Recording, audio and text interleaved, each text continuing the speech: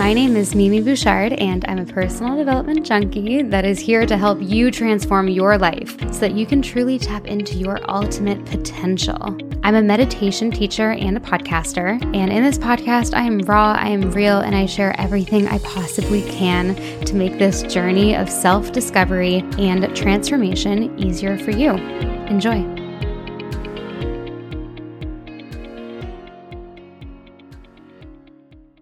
Hello, everybody. Today I am here with the one and only Gabby Bernstein. Gabby is a spiritual guru, a New York Times bestselling author of 8 books.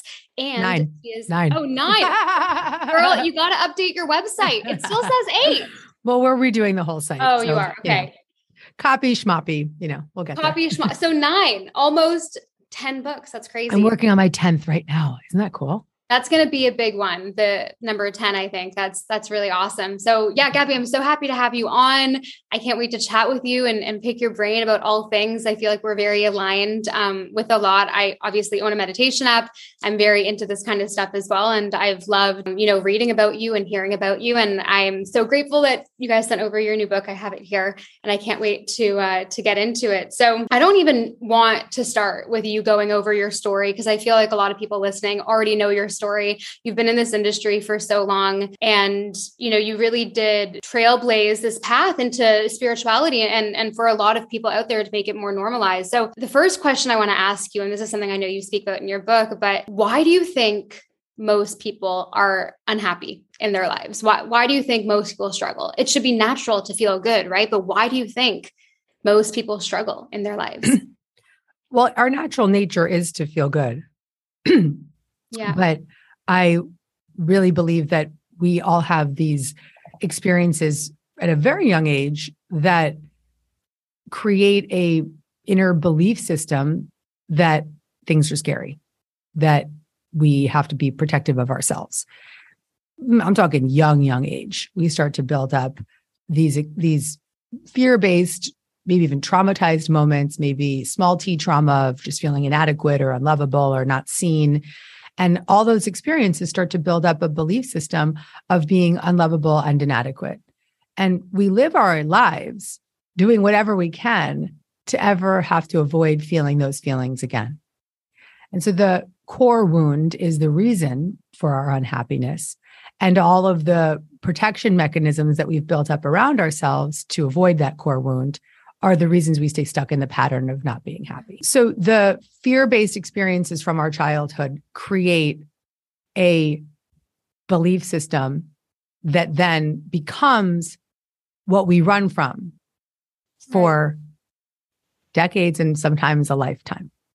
Mm-hmm.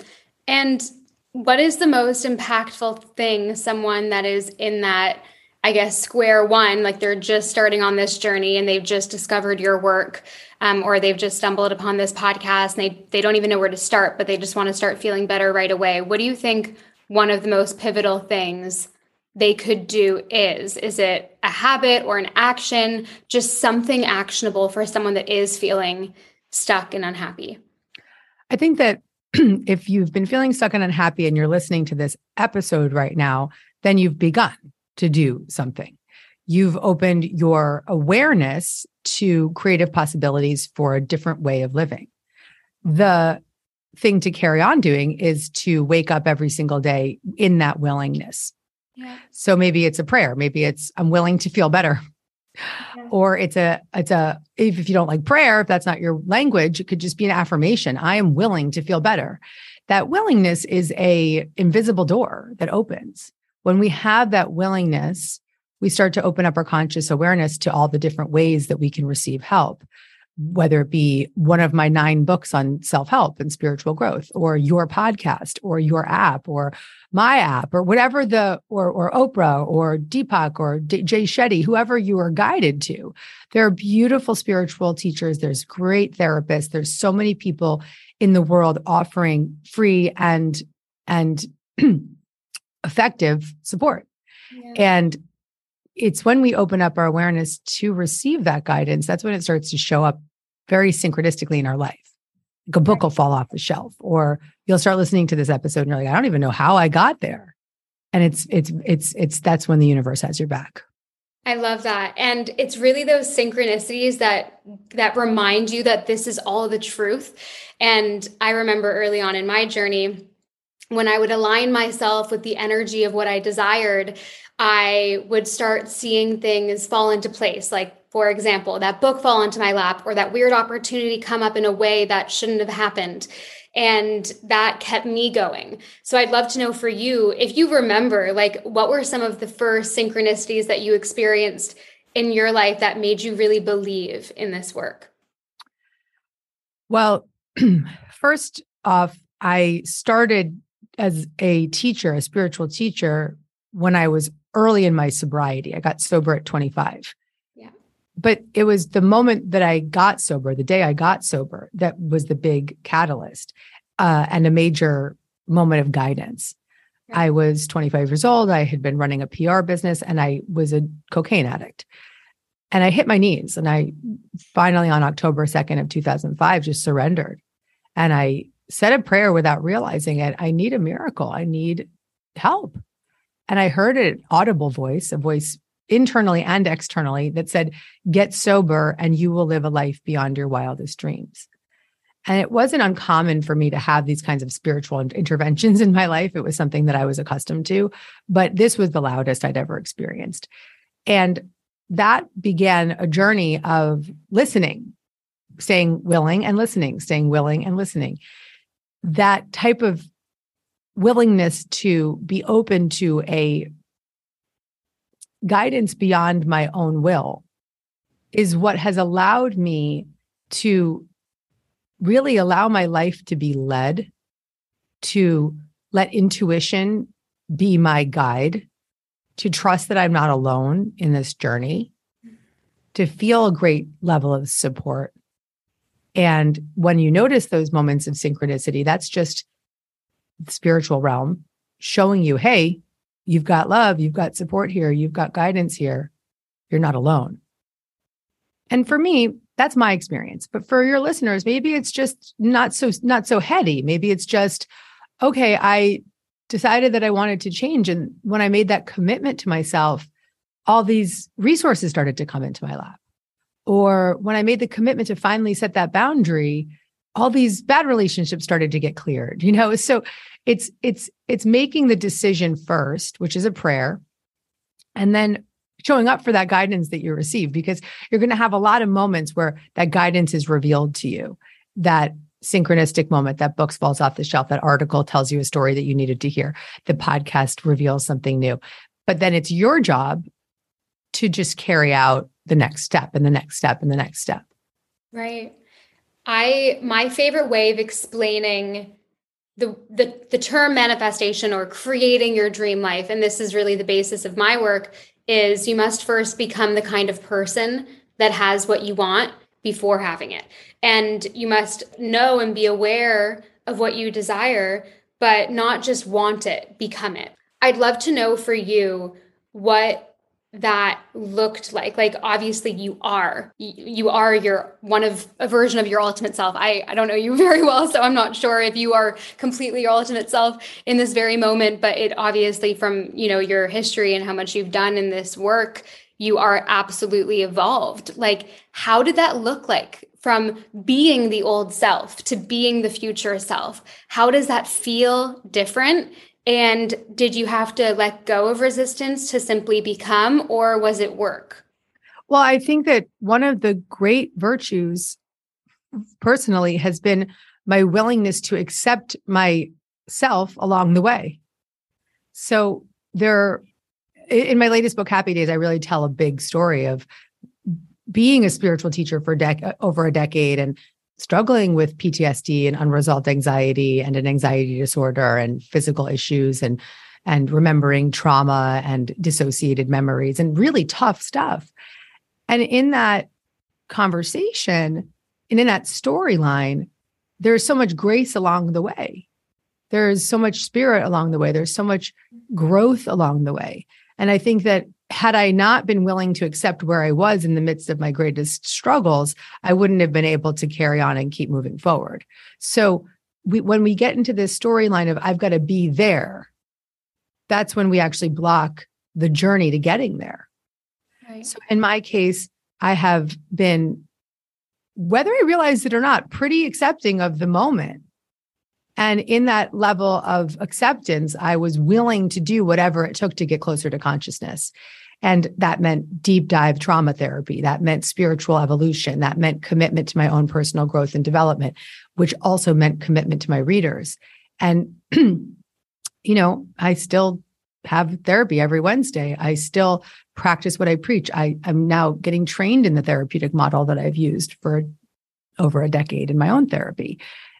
That desire to be free is still in me, even though I do believe that what you see in me, this reflection, I'm grateful that you reflected back to me of, oh, you feel like you're really grounded and you're in a good place. I am. And I still do the work, because you can't just add up those steps and grow and grow and grow and then be like, I good, no, it's a lifelong journey, and it's a privilege to be able to be on that journey. Absolutely. And I love that. I love that you still commit to going to therapy every week. Are there other weekly or daily practices that you commit to when it comes to your evolution and your growth and maintaining the person that you are today? Are there some non-negotiables for you? And if so, I'd love to hear them. Non-negotiables. Yeah. Sleep is a non-negotiable. Good sleep.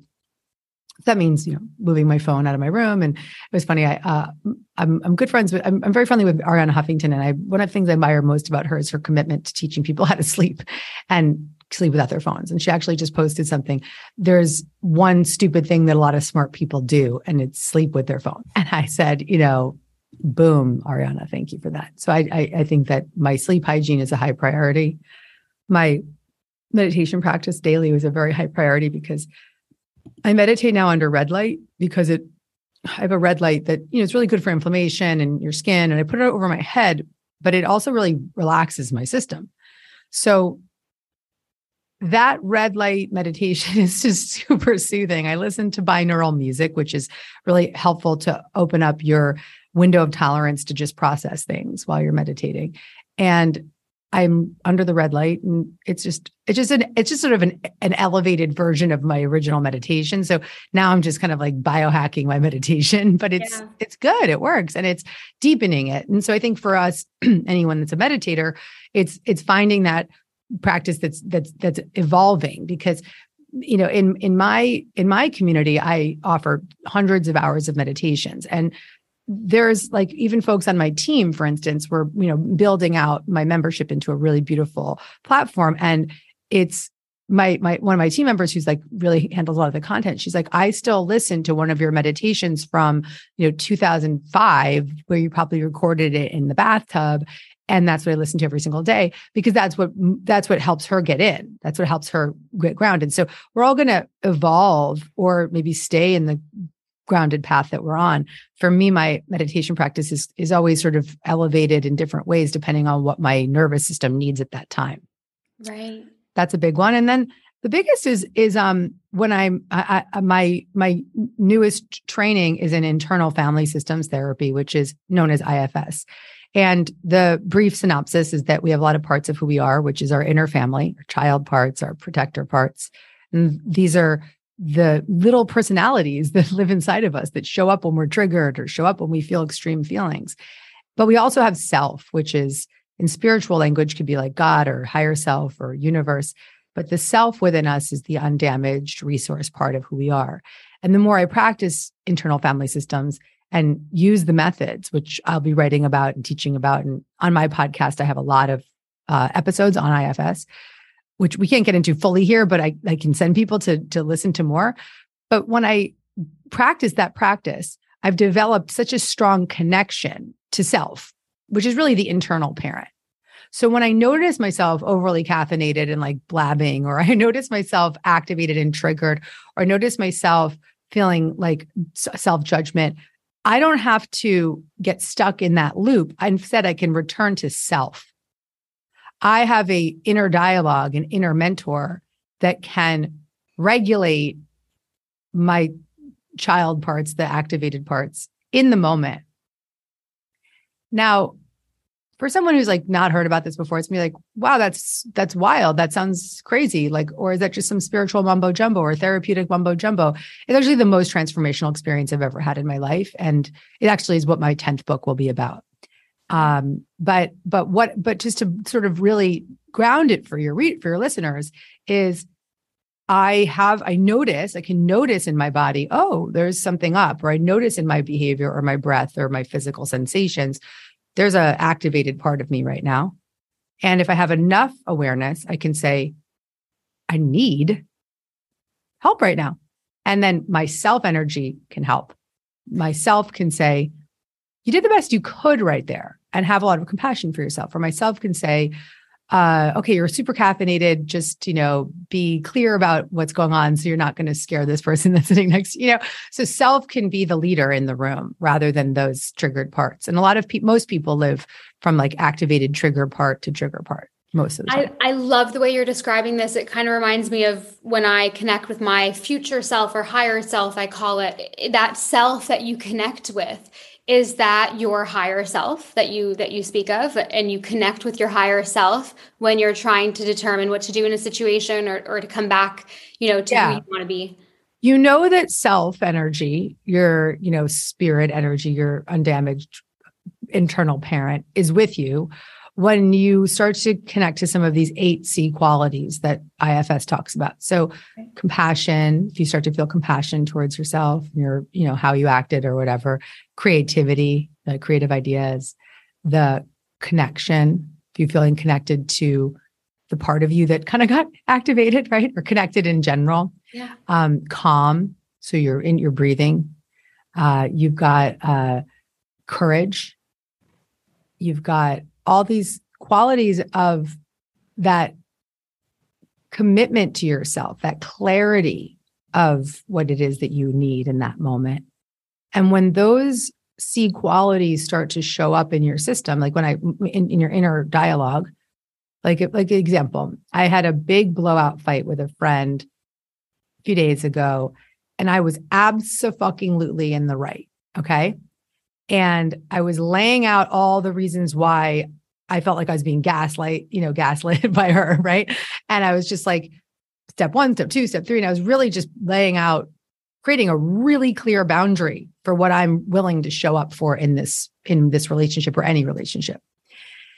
And there was a part of me that was also really mad and angry and like defensive. And then there was the clear boundary part, right?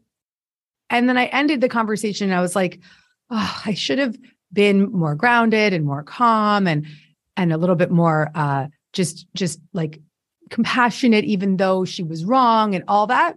And that the answer is yes. Like my ideal future vision would be like, let's try to do that a little differently. But when I was in that feeling of like a little bit of guilt and shame about like the way that I delivered the message, self, the voice of my higher self, came through and said, no, girl, you did an excellent job creating a boundary, a lot of creative connection, right? Creating a connection with that part of me that felt the shame. You did a really great job creating a boundary. You're practicing a new behavior.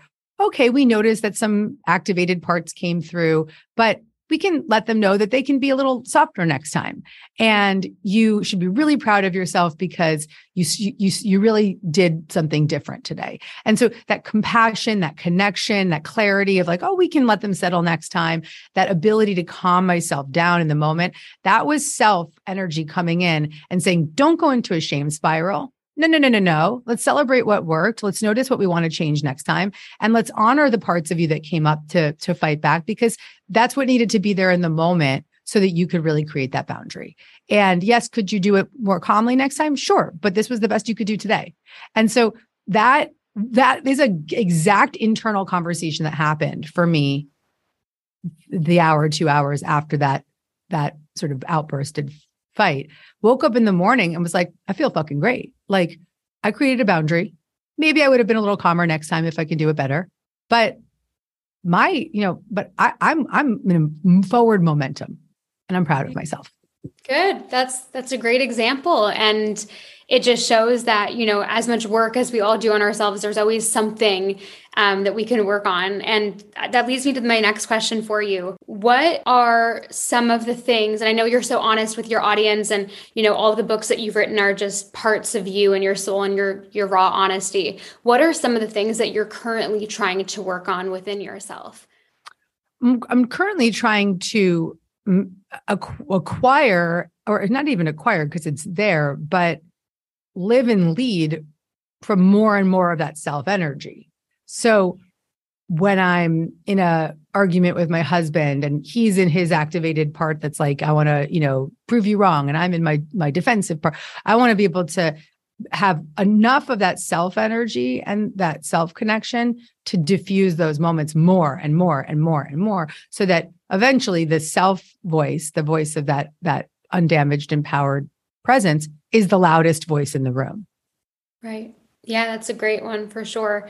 And how do you stay consistent with that? Is it, reminders in your phone, or you just have to tap into it when you're noticing you're out of alignment, coming back to self? Do you have any tools that you use, or it's just you remembering it? Well, it's definitely practice. And I have been practicing this model in my own therapy for a decade. And then in my training, getting the level 1 and going on to level 2 training in this therapeutic model, I have actually deepened my practice of it. But one way my work with this model is to demystify it, bring it outside of the therapy room into the reader's hands so that individuals can use this in real time. And so one way that you could start to dialogue with your inner self is to do 3 steps: notice, know, and need. So in the moment when you feel super activated, or you feel guilty, or you feel triggered, or you feel out of sorts, and you have enough awareness to not be stuck in that, notice where it is in your body. Notice if it has a shape. Notice if it has a color. Notice what you notice about it. And then flesh it out more. What do you know about it? Is it young? Does it have a gender? Does it have an image or a storyline that it wants to share with you? And then once you feel like you have a connection to that part of you that's activated, ask the part of you what it needs. What do you need right now? Right. And usually when you ask it what it needs, it'll be like, I need to relax, or I need to play, or I need to just have some fun. And it's kind of like a truncated version of this therapeutic interview that happens when you do IFS. And I don't want to dumb it down, but I do want to offer up that if you do take a moment to notice what's going on in your body, and then you get to know what's going on internally, or if there's a storyline, and then you ask it, literally speak to that feeling and that experience as a part of you, you give it the respect to be seen, so much shift can occur for you. Mm-hmm. Mm-hmm. I love that. That's really impactful.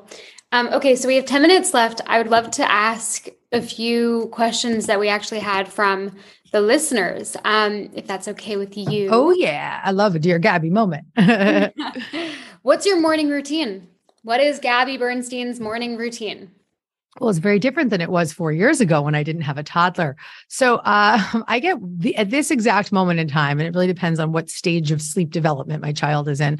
I'm currently getting woken up at 5:17 on the dot, 5:17, because his clock is like, oh my God, 5:17, mommy. And I then negotiate with him for a little while to keep playing. But the last 2 weeks, that's not really been the case. So I'll tell you really where I am right here, right now. So okay, I'm going to get up with this kid. He wants a smoothie. He wants to play soccer in the basement. He's extraordinary at soccer. I've birthed David Beckham. My child is, it's unbelievable. And I'm going to brag about it. But yeah. And I have to be careful how much I brag about him in front of him, but he's extraordinary at soccer. And all he wants to do all day is watch soccer videos, play soccer in the basement. He's 4. He's almost 4. He's 4 and 2 months.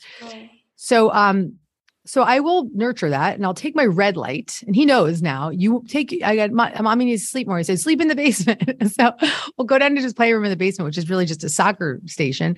I'll put my red light on. He'll play his soccer video while he plays soccer with the video, mimicking it. And I do my 15-minute red light meditation, which is all I can do in that moment because I'm a mom and I got a kid that's get me out of here. and he's thirsty and he wants to play soccer. And so where I am working on like there's some sleep training things you can do to keep them in the room longer and, just help them take care of themselves in the morning, but we're not there yet. But I do still get that meditative space, even though it's not an ideal meditation. I am using that time with my child who is old enough to hang with his soccer ball. And I will lie down on the sofa and say, Mommy's going to be uninterrupted for 15 minutes. I'll put my headphones on. I'll put my red light on and just hope he doesn't kick the soccer ball into the red light. So that's wake up time. Before coffee, before anything, you go and do your meditation with your red light. Yeah. Mm-hmm. Immediately. Mm-hmm. And I might have a coffee in a mug that's downstairs ready to go when I wake up from the meditation. Right. Love it. Coffee is part of my morning routine. Yes. And then, I drive my kid to school and we listen to Lady Gaga and that's his favorite music. And he every day reminds me, I need to go to this concert, mommy. And so somehow I have to manifest Lady Gaga tickets for a 4-year-old. And that's definitely in my future. I'm going to be Gaga for Halloween because that's his idol. Wow. Yeah, that's amazing. He's in love with her. Sweet. We go to sleep every night holding hands and we listen to Hold My Hand, her song. And he's like clutching my hand. He's like, play Hold My Hand, mommy. And he's like hold my hand. It's like the cutest thing in the world. I have a tremendous level of respect for toddlers. And I've done a lot of work to understand the child psychology of what they're experiencing. And it's a big part of my commitment to humans is to help toddlers. Oh, I love that. So I don't have children yet, but when it comes to parenting, do you have a specific style? I'm seeing everywhere online, gentle parenting or Montessori or all these different things. Mm-hmm. What do you practice? My son's in a Montessori school and I practice positive discipline, which is like really rooted in his school's model. And it's really about letting the child lead, really honoring their feelings and emotions. I'm also a big fan and friend of Dr. Dan Siegel, and he does a lot of work on the whole brain child. And all of it has an intersection. Even Dr. Becky's a good friend of mine. She does the good inside method is her method, but it's all really based on the method of letting the child feel seen and soothed and safe and allowing their feelings to be expressed completely so that they are not shamed at 3 years old for having a tantrum, but instead can co-regulate with your calm energy and get back to center and then tell you what was really going on for them. Usually when you come out of a tantrum, they're like, I just wanted you to pay attention to me. Something that's just so honest and blunt. It's unbelievable. Totally. It's so crazy because this was obviously so long ago, but I actually have memories from my childhood. I had a very beautiful childhood, can't complain, but I have memories of, being in my crib and crying and not being answered to sometimes. Yeah. My parents use the method, like sometimes the cry out. Cry it out. Yeah. And I have trauma from it still. No, I think I do too. I actually have visceral memories of standing up in the crib. Yeah. I understand that completely. Yeah. Yeah. And for those parents out there that are listening, cry it out does work, but there's a gentle cry it out, which is like returning every 10 minutes. And because you allow the child to learn how to self-soothe, but you still let them know that you're there. So quickly going back to the morning routine thing, just to wrap it up. So you do your meditation with your little toddler running around with his soccer ball. And then do you journal at all? And you're sitting with your coffee, do you have do you not look at your phone for 30 minutes? Do you do anything? I don't really look at my phone in the morning. No, I really don't because I've got his attention and I'm doing that meditation. And then I get him ready for school and I drive him to school listening to Gaga. And then on my way back, I'm going to tell you the truth. On my way back from the drive from school, I listened to NPR Politics Hour, which was not sounding very meditative, but I really like to be in tune with what's going on in the world. And then I get to my desk. I have 2 kittens and they're getting to be a little big now, but they come sit next to me at my desk and I will typically start my day. And then around noon is when I'll do a deep meditation. I lie on a PEMF mat, which is again, another biohacking meditation thing, but it's just whatever grounds you, And so for this meditation, I'm lying down and my cats are circling me and I do about a half hour of, again, binaural music. And then exercise is usually in there some mornings, some afternoons. And that's kind of, but then I'm always connecting. I'm always connecting to self all day. Yeah. Okay, let's do another listener question. Okay, how do you stop being so judgmental about other people when you're on this journey? Well, let's get this person's phone number and address, or just really address, and I'll send them a copy of my book, Judgment Detox. It is a 6-step process on how to release judgment. And it's a book that I wrote that I think needs a comeback, because it should have had a different title in retrospect, because I kind of needed to like show people like, this is going to like, this, like it should have been called like Life Changer, like, because who wants to do a judgment detox? But there is such a major promise. And the readers that I meet that are like, oh, I did judgment detox. I'm like, you are hardcore. Like you're the real reader right there. Like you wanted to go deep and you wanted to do that. So I'd love to give them this book, because it's a 6-step process of really witnessing your judgment without judgment and honoring the wounds that live beneath the judgment, so that you can then start to respect why it's there and then begin to experience yourself and others through the lens of love rather than the lens of fear. Mm-hmm. And that isn't really answering the question, but to answer her right here, right now, is to step 1 is witness your judgment without judgment. So start to just be the witness of the ways that your judgment starts to creep in. Just notice what you notice. Don't push yourself around. Okay, that's really good action point. Okay, the last one, which was an interesting one, something along the lines of how much is your energy dictated by your thoughts versus the food you eat? Like how much is food really, because a lot of people in the spiritual community, they eat super clean and it's part of how it connects them. But then other people that I study also say that like food doesn't matter. It's just about energy in your mind. What do you think? What's your philosophy when it comes? I definitely think that the mind is the more important thing, the belief systems, the feelings, the ability to self-soothe, because I've lived in a way where I was like really, really strict about my diet, but I was also, because I had to be, because my stomach was really messed up for decades. And I was super, super living in hypervigilance and PTSD and unresolved trauma that I didn't know about. So without that healing, no matter how clean my diet was, I still had gastro issues. Now, as a result of doing that deep trauma healing, I can pretty much eat anything.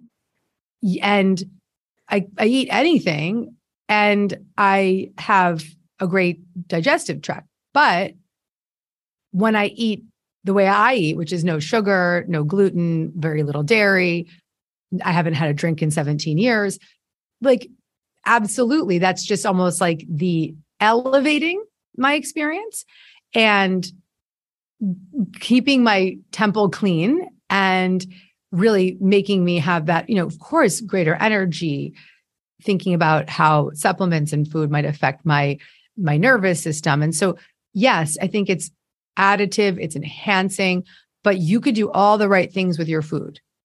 Everything, best cleanses, best products, best qualities, but be in a state of hyperarousal and unresolved trauma and never heal the underlying root cause condition. So I believe that physical issues are psychosomatic conditions. But in the same breath, I would say, okay, you're having the psychosomatic issue, you're in trauma, you're in fight or flight, you're not healed yet. What could you do right here, right now? Yeah, definitely clean up your diet, because getting rid of the gluten will create less inflammation, and getting rid of the dairy, all the sugar, all of that may make you less anxious. No caffeine will make you less anxious. Not being hungover will make you feel better. So all those food related things are going to absolutely help you in that real-time moment, but you will continue to come back to the same chronic pain or chronic gastro issues or headaches or skin conditions if you don't resolve the root cause condition, which is the trauma. And that is a whole chapter about that in my book, Happy Days, about the work of Dr. John Sarno and the somatic experiencing work, which is really based on the premise that what our impermissible rage and our impermissible terror and unresolved wounds are actually creating all the inflammatory responses in our body. And so it's both, right? It's both. Food is a tool. Food is a way of shining the crystal. But if you don't heal the real reason why your nervous system is so fucked up, then you're not going to actually heal your stomach, or you're not going to heal your back, or you're not going to heal your neck, or whatever it is. Totally agree. Well, thank you so much for your time, Gabby. It's been awesome speaking with you and learning more about you and your teachings. Where can everyone find you if they want to connect on social media? I'm at Gabby Bernstein. And I have a podcast called Dear Gabby, which is, I was like very boldly chiming my coaching in today. But I'm at heart a sort of a fixer, and I really just love meeting people in their stuff and just supporting them in reorganizing. And I think that we all have such a great capacity to feel so free in life. And I want that for everyone.